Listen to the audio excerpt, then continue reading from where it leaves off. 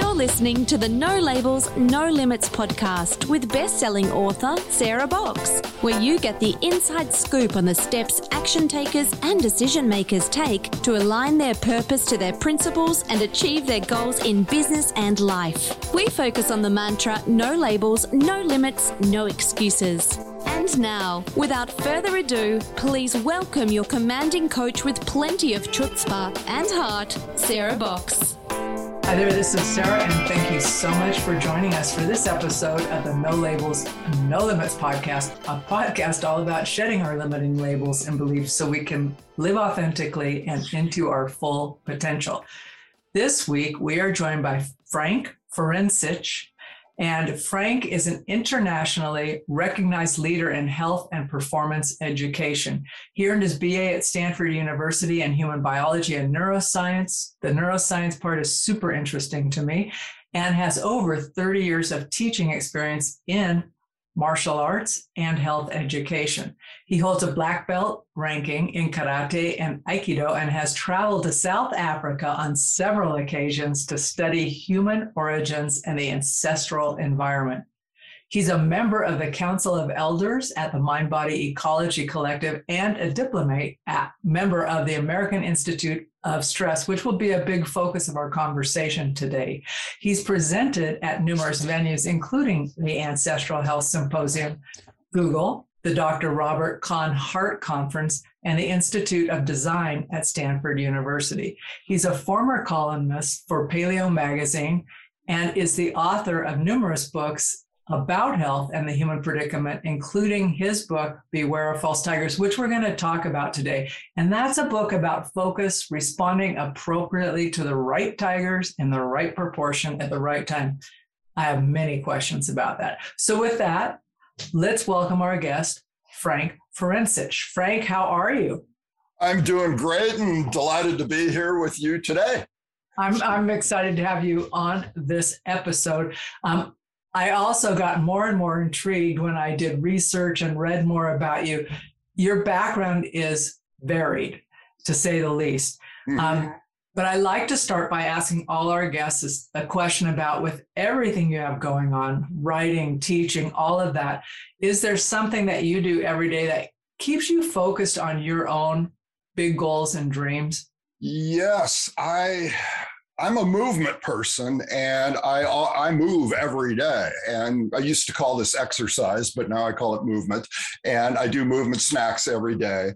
So that is what keeps me focused. And I will, of course, like everyone, spend a lot of time on the computer, but this is always broken up by movement.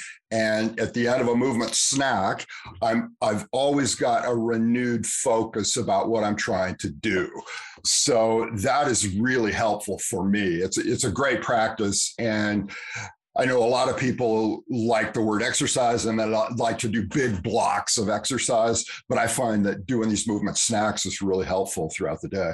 Okay, I want a little more info on that, because I agree with you that there's something, I want to know what you call a movement snack in particular, but there is something about movement, and it doesn't have to be in these long, heavy duty intensives, but that it, like, your brain is just different when you're done with it. So talk about, what is a movement snack for you, and how do you then reconnect that with your focus?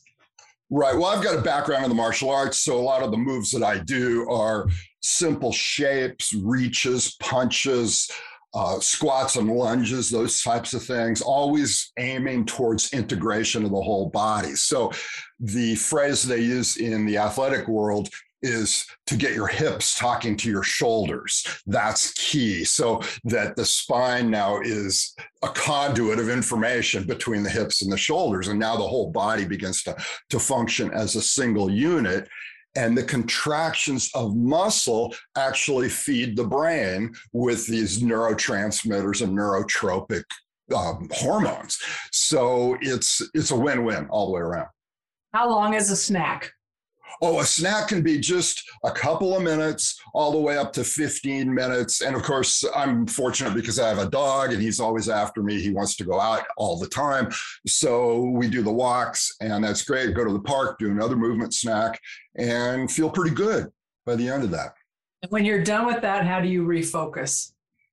Well, for me, I'm pretty noise sensitive person, and I have a pair of noise canceling headphones, and I've used those over the years now, that when I sit down at my computer, boom, I put on the noise canceling headphones, and I know that that is my time to focus. So it's a nice concrete statement that I'm about to engage.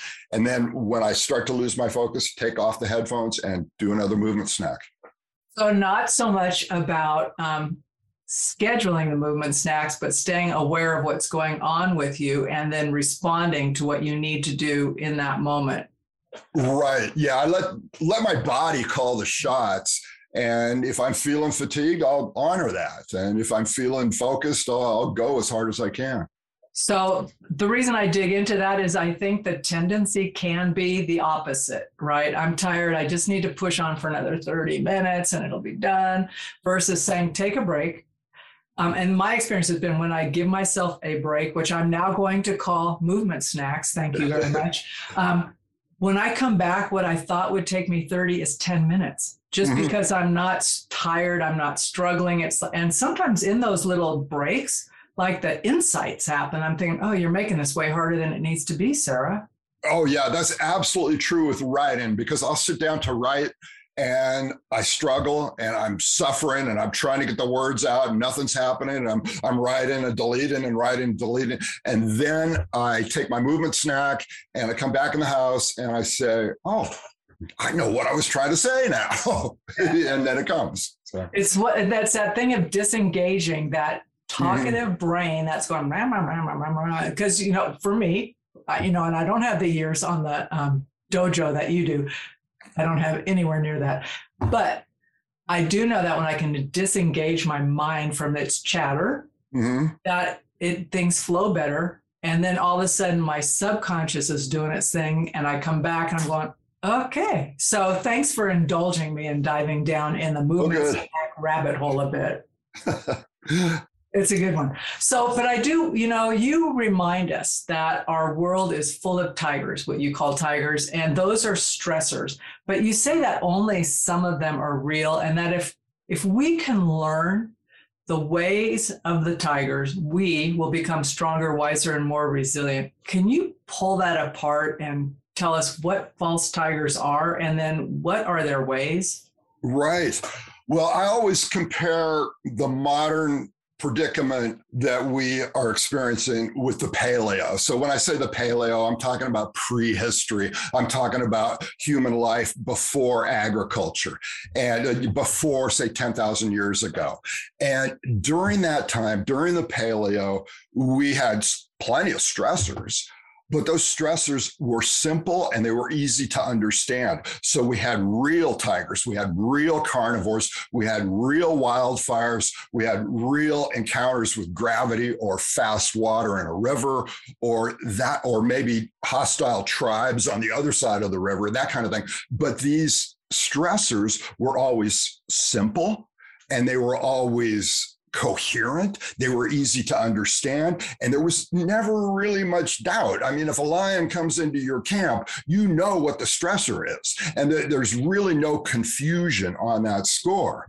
So now fast forward into the modern era, and what we've done, we've given ourselves all kinds of labor-saving devices, but we've also increased the stress load. A lot of the stressors now that we have are vague and hard to understand. It's different. A lot of these are abstract. You have computer viruses. You never know where they are or when they're going to bite you. You have fine print in the contracts. You have phishing attacks. You have scams. You have unknown toxins in the environment. All of these things are potentially tigers for us. And now we're tasked with sorting it all out. So that's an unprecedented challenge for humans in the modern world. But how do we know the difference? Okay, so some of those stressors, the modern world stressors, a few of the many that you listed, right? Some of those are very real. I mean, they exist. That's what I mean. Like real doesn't not necessarily as an imminent, but they exist. We don't want to say, oh, that's not possible. It would never happen to me. So how do we sort the real from the false so that we can identify, or like for me, I'll use myself as example so that I can just go, that is not something to worry about now. I can feel my cortisol going up, my adrenaline. So how do we filter and sort that in our day-to-day living? Right. Well, the simplest answer to that is with science and with data and that type of thing. So for example, the classic example here is that our bodies are afraid of flying in airplanes. We think air travel is fundamentally dangerous.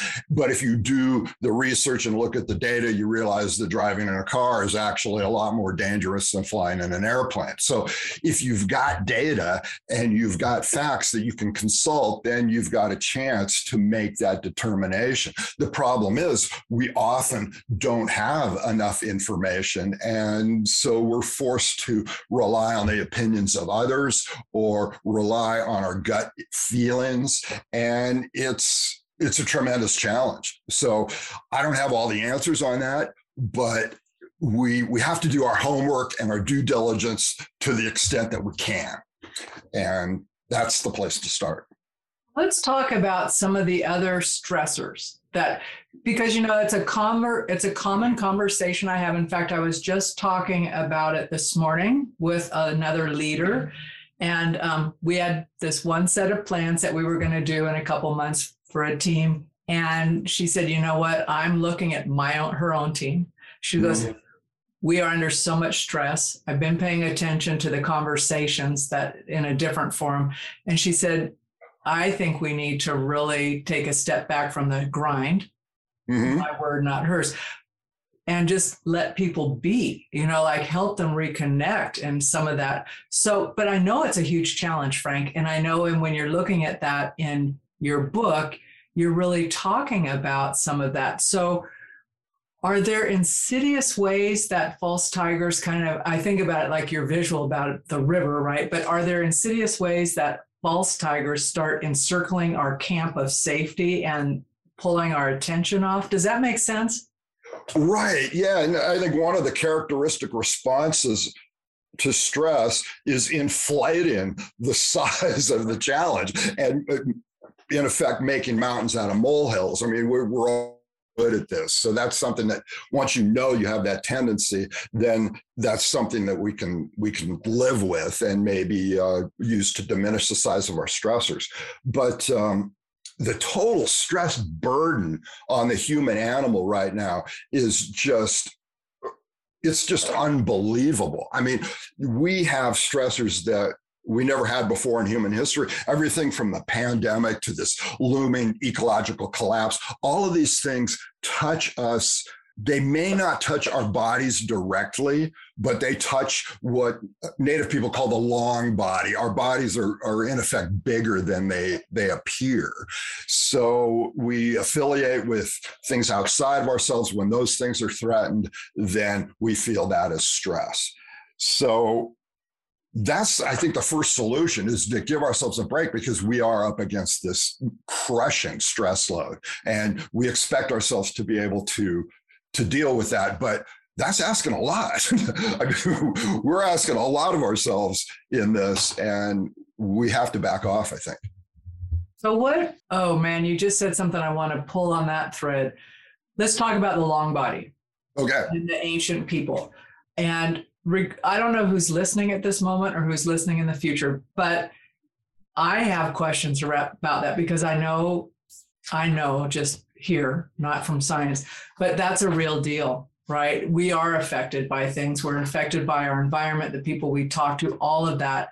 How big is our long body? So for instance, is it clear over to people in other places? How big is this body that I'm getting the vibrations and all that stuff affecting me?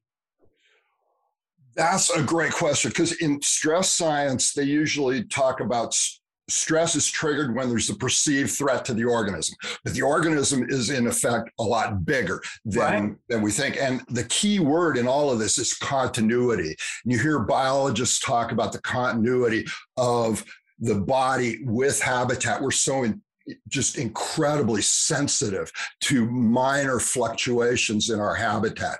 So when our habitat is under stress, for various reasons, we literally feel that in the body. And this is, Native people talk about this all the time. They don't talk about the environment as being something outside of the body. They are always talking about continuity with the natural world.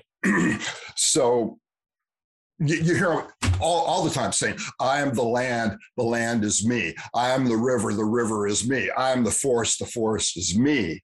And when those things are threatened, we feel it too. But it's the same thing with our social environment too. We're such hyper social creatures that when anybody within our orbit, within our circle is threatened, we feel that as a stress too. And of course, all of this is on steroids because of social media and everything else. So now the long body is in effect as big as the world, as big as the planet, and something that happens in Ukraine or in Afghanistan or wherever it is will have a pronounced effect on our own bodies. And that also is unique in human history. So when people aren't aware of that, and I don't know if you remember, it's not been that long, it's a couple of years ago. I grew up in California. I now live in the next state over. It's all the same to me. It's the mountains there. So we are in the late fall and raging fires, just raging fires up and down. But I cannot even tell you the profound sadness and grief, right? I'm sitting there thinking, oh my God. And it was just profound sadness and grief, right? Mm-hmm. For the earth, for all of it. And I couldn't put my finger on it. My husband said, do you want to go over and see your family? I said, I can't go to California right now, honey. It's too sad for me. And he goes, we're not going to be near the fires. But it was this whole thing of like, I'm grieving. And then I thought, or I'm nuts. I'm not sure which. So that's why I wanted to know, like, how far and how deep is that? And then you do see it, like with Ukraine and the people here suffering, or Afghan. I mean, we're in the midst of all of this, Frank. Right. Yeah, and then our defense mechanism a lot of times is to deny those things are happening, to isolate ourselves from the world. And that may be something that you can do in the short term, but it's definitely not a long-term solution for living any kind of meaningful life. So in effect, we have to feel those things, and we have to suffer some of that as well, I think. It just comes with the territory now. So what are the some of the other consequences of this massive social stress we're feeling? Right. Well, the first one on my list is called reversion to the familiar. And this is actually really huge. And in the first place, we know this because we do it every day. If you're having a hard day, what do you want to do? You want to go home to your living room where it's a safe, familiar place, and you want to eat the same foods you're familiar with and read the same books and watch the same movies and do the whole thing that you're familiar with. And in a small dose, that's therapeutic. That's the way to do it. But when stress becomes so onerous that we revert to the familiar over and over and over again, we become incapable of creativity. And that's what we need so much right now in the world, is to have some kind of creative response to this. But no, we're stressed, and so we revert back to the familiar. That is a huge consequence, and we're not really talking about it. What have you seen as people do that? Like, what has been some of the outcomes from people reverting to the familiar? I call it holing up, basically. And right. However people define that for themselves, they hole up. They're not available. Right. Well, we go back to familiar culture. And a lot of people say, well, this is consumer culture that we go back to because we've been doing that for the last few decades. And here comes the climate crisis and the ecological crisis that is asking us to do something different. We say, well, no, I'm too stressed. I'm going to go back to consumer culture. And that is, that's not going to be productive to do that. So that's closely related to what we might call siege mentality and hoarding, where I notice a lot of people buying a lot more stuff than they really need. So they're turning their house into a little fortress, that kind of thing. Excess reactivity, people having hair triggers. And that's easy to see in politics all over the place. I mean, people getting far more reactive than we really need to. So those are some of the consequences. Yeah, I see that. And you can just see it in, I don't know if you've noticed this, but, like if you're on the internet at all and we have a neighborhood app thing, but it's interesting to watch. The comments are so critical of everybody. I'm thinking, excuse me, this is useful for me when I can find a dog groomer or someone says I'm looking for my pet, but I don't want to hear rants, right? But they're like, it doesn't take much to get someone's feelers twisted, and then they just like, rawr. I'm going, what happened? Right. And the classic example now is the number of air rage incidents, the number of people who are going off on the airplanes. And we never used to see that. People always behave well on airplanes, and now everybody's got a hair trigger. So that's got nothing to do with masks or ideology or political affiliation. I think that's just stress. I think you're right, because I've seen totally great people under normal circumstances. All of a sudden I'm going, what the heck just happened to you, right? You're off the edge. So, but Frank, one of the things you shared with me is that you recommend, or you have a tip for like teachers, coaches, trainers, anybody who works with people, parents, right? That you say we need to see and remember the autonomic nervous system, and in short, to treat people like animals. Right. What does that mean? I would love to be treated like we treat our dog. So. Yeah. And that's a funny turn of phrase, because a lot of people think that when you treat someone like an animal, you're treating them poorly. But no, in fact, what I'm trying to get at here is that, no, we need to be nice to people. And even more than that, we need to pay attention to their neurobiology and to pay attention to the autonomic nervous system, which, a little refresher course here, going back to high school, the autonomic nervous system is this ancient wiring deep inside the body that will either drive our fight-flight mechanism, or it will allow us to go into a healing state of mind and body. And it operates like a teeter-totter. So one side is on and the other side is off. And that's fundamental to all these human interactions that we have. So if you're a teacher, a coach, a therapist, you want to know this. You want to know what people's autonomic nervous system is doing. Because if they're in the sweet spot of stress, remember, stress is a frenemy. It can be good for you. If you're in the sweet spot of stress, then people learn better, they behave better, they're more creative, the whole thing. But once they go over the top of that curve, then they're going to have problems. So you have to take the animal into account in all of this. Questions about that so far. I may have another before you're done answering. Okay, so the teeter-totter, let's use that analogy. First of all, I don't think that it's necessarily it's not that it's not accepted. I think people don't acknowledge that stress can be good, because we're under the siege of it, right? So we're thinking, I can't take any more stress. Talk a little bit about a few of the types of quote unquote good stressors in our lives. Right. And you mentioned something that's really important there, because in the standard narrative, in the popular culture, we tend to think that stress is uniformly bad, and just the utopian idea is just to get rid of it entirely. But that doesn't make any sense. You're going to have stress. Stress is good. It's most obvious in the world of athletic conditioning. That's what a coach does. A coach gets his athletes to suffer some stress, but just the right amount.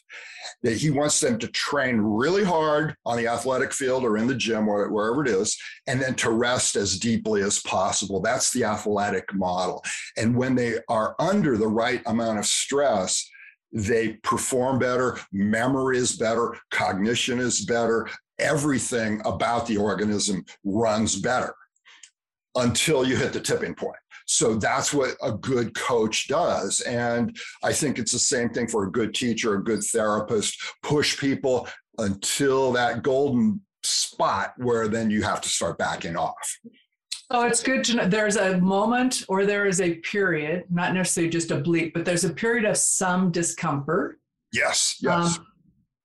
Which stretches you. I'm using my language, not necessarily but you get a little bit of a stretch, and then you retreat from that, and then that no longer feels that's not as big of a discomfort next time you go into it because it's familiar, and if it's a muscle, it's strengthened hopefully a little.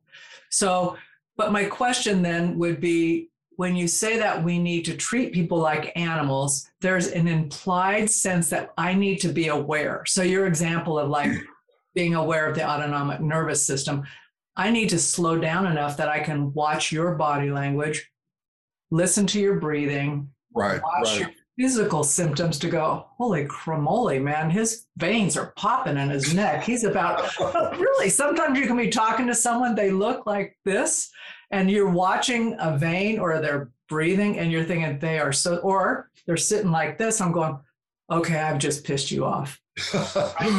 Because you're trying to control yourself instead of talk. Right. And you can read between the lines with their conversation. You can pick up the cues on that. What we're seeing, though, in this domain is that a proposed solution to all of this is to measure people's cortisol levels, right? And that seems to be the holy grail for a lot of people. If we could measure their cortisol levels, we would know if they're in the sweet spot or not, and then we could adjust our curriculum accordingly.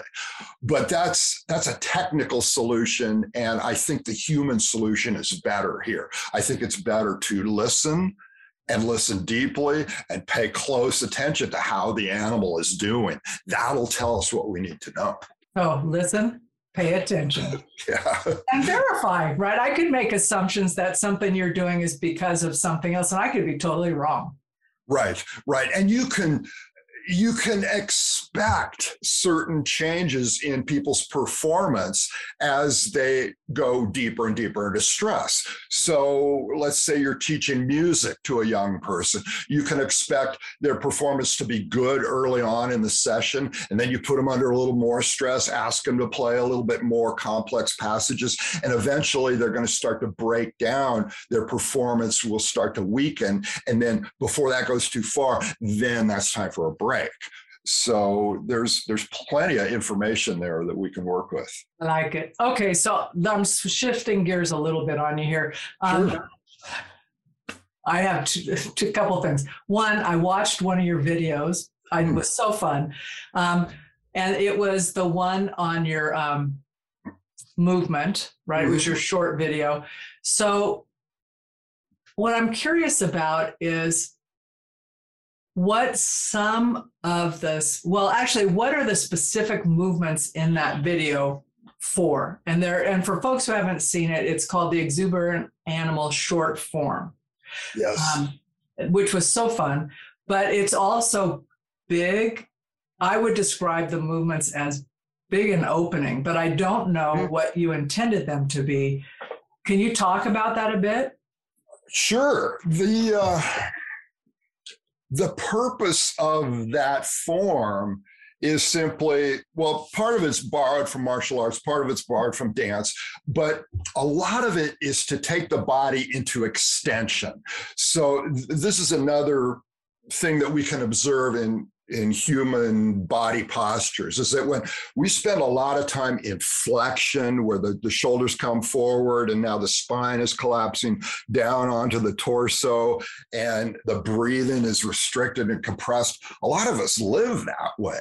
And that flexed posture is associated with depression. It's associated with a feeling of helplessness and fatigue and just general yuckiness of our relationship with the world. So you might call it an epidemic of flexion in the modern world. And extension takes us in the opposite way entirely. And this is what dancers are often doing. They're saying, let's take the spine into extension. Let's stand up straight. Let's reach up and behind ourselves so that now the chest is opening up, the ribs are stretching out, and the breathing is free now. And it's a win-win for the body. So you might just call it a celebration of extension. And it feels good in a physical sense, but it's also spiritual too. Well, that's what it felt like doing it, right? Oh, good. Very big. Well, and I am one of those people who, if I'm writing or on a computer, it's just over the course of a day, you start closing in. But I can't help but make a connection between that close or the flexion and with what you talked about, like mimicking that coming in and cocooning in our homes when we're overly stressed too. Absolutely. So, yeah. Psychically, it's a antidote to that, right? Coming like this says, I'm not a victim, right? I'm not having to close down. I'm not out of control, whatever, right? It can mean different things to whomever, but it was very, we'll put the link in the show notes, but folks, if you're listening, check it out. It's not a long video. He's got other videos, check those out too. But I just thought this was fun. But it did make me want to ask you, what has the impact of martial arts been on your life and how you've gone forward? Because there is a philosophy behind the arts. Sure. Yes. Yeah, I'd be happy to talk about that. And I guess the first thing I would say is that there's a huge diversity in the martial art world. So it's hard to make generalizations. Yeah, there's everything from street survival all the way up to the most spiritual stuff you could imagine. But for me, the inspiration was primarily educational and getting the opportunity to study with some amazing teachers, both men and women, people who are really taking a good hard look at the human condition and using the martial arts as a metaphor for how to touch the world. And that is really exciting because you have some people who are hard style teachers and they talk about punching and kicking and that kind of thing. Other people, soft style teachers and using those metaphors. But it's been the best educational experience for me that I could even imagine, because you're moving your body with other people, and then you stop and you listen to the teacher, and everybody's on the same page. Everybody's focused. There's no electronic devices. There's no announcements over the PA system. There's no clock on the wall. There's nothing except you and the teacher. And that's been the best education model that I've ever encountered. And so how many years have you been doing this? Well, I did it pretty intensively for 15 years, I would say. And then I started to explore some other avenues, including massage school and rock climbing and a few other things. But I still have my hand in it. Yeah, so that's why I asked. I mean, partly because of what you just described about the environment of learning, right? Yes. The different styles and applying that to life. I was just curious how that you carried that or have carried that forward into everything else you're doing. Right. And it even carries over into design of a dwelling or a classroom. I can see your dwelling there is very simple, very Zen-like. And I'm going, yeah, that's the kind of place that I could do some good work in. I mean, it goes way beyond just the physical arts. Yeah. Yep. That was my experience in the short amount of time that I practiced that. And the fact that I realized I could do Aikido better than Jiu-Jitsu. I was not good at falling, rolling better. But anyway, off track here. So what would be one last word for this interview, last word that you want to leave our listeners with? Relating to stress. I take some inspiration from an unlikely place. I read a book by a guy who's a teacher of screenwriters in Hollywood. And his name's Robert McKee, and he's taught all the big screenwriters and all the major blockbuster movies that we've seen over the last 20 years. He's had a hand in. And he talks a lot about character development. And you sit down, you watch the movie, and you're curious about the protagonist. Who is this person? What kind of character do they have? How are they going to unfold during the course of the movie? And what McKee says is that the way you reveal character in a movie or a screenplay or a book is you put that person under increasing levels of stress. And it doesn't matter whether it's an action adventure movie or a romantic comedy, it's all the same, because now you have more and more stress on the protagonist. And by the time that you get to an hour and a half or 2 hours now, you know the character of your protagonist. And you know that precisely because that person was under stress. So this reframes everything for us, because now stress is not some onerous thing that we're trying to get rid of. No, stress is what illuminates our character. And in that sense, it's welcome.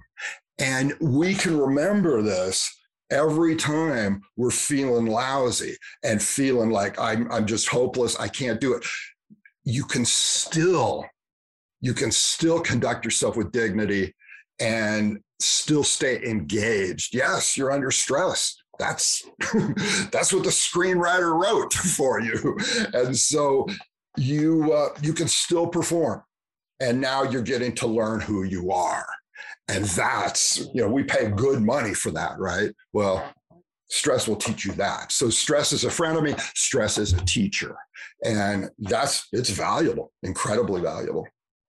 Frank, I can't think of a better way to end this discussion than on that words of wisdom and reframe.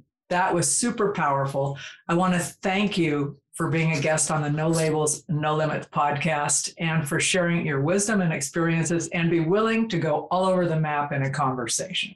Well, it was a real pleasure. I really enjoyed this. So I hope to be in touch. You've been listening to the No Labels, No Limits podcast with best-selling author, change agent, and strategic vision coach, Sarah Box. You can grab the show notes and find out how to work with Sarah at sarahbox.com/No Labels, No Limits podcast. We'd love this podcast to reach as many people as possible. So please remember to rate, leave a 5-star review, and share the podcast with someone you think would get value from this conversation. Until next time, keep taking those daily action steps to align your purpose to your principles and achieve your goals in business and life.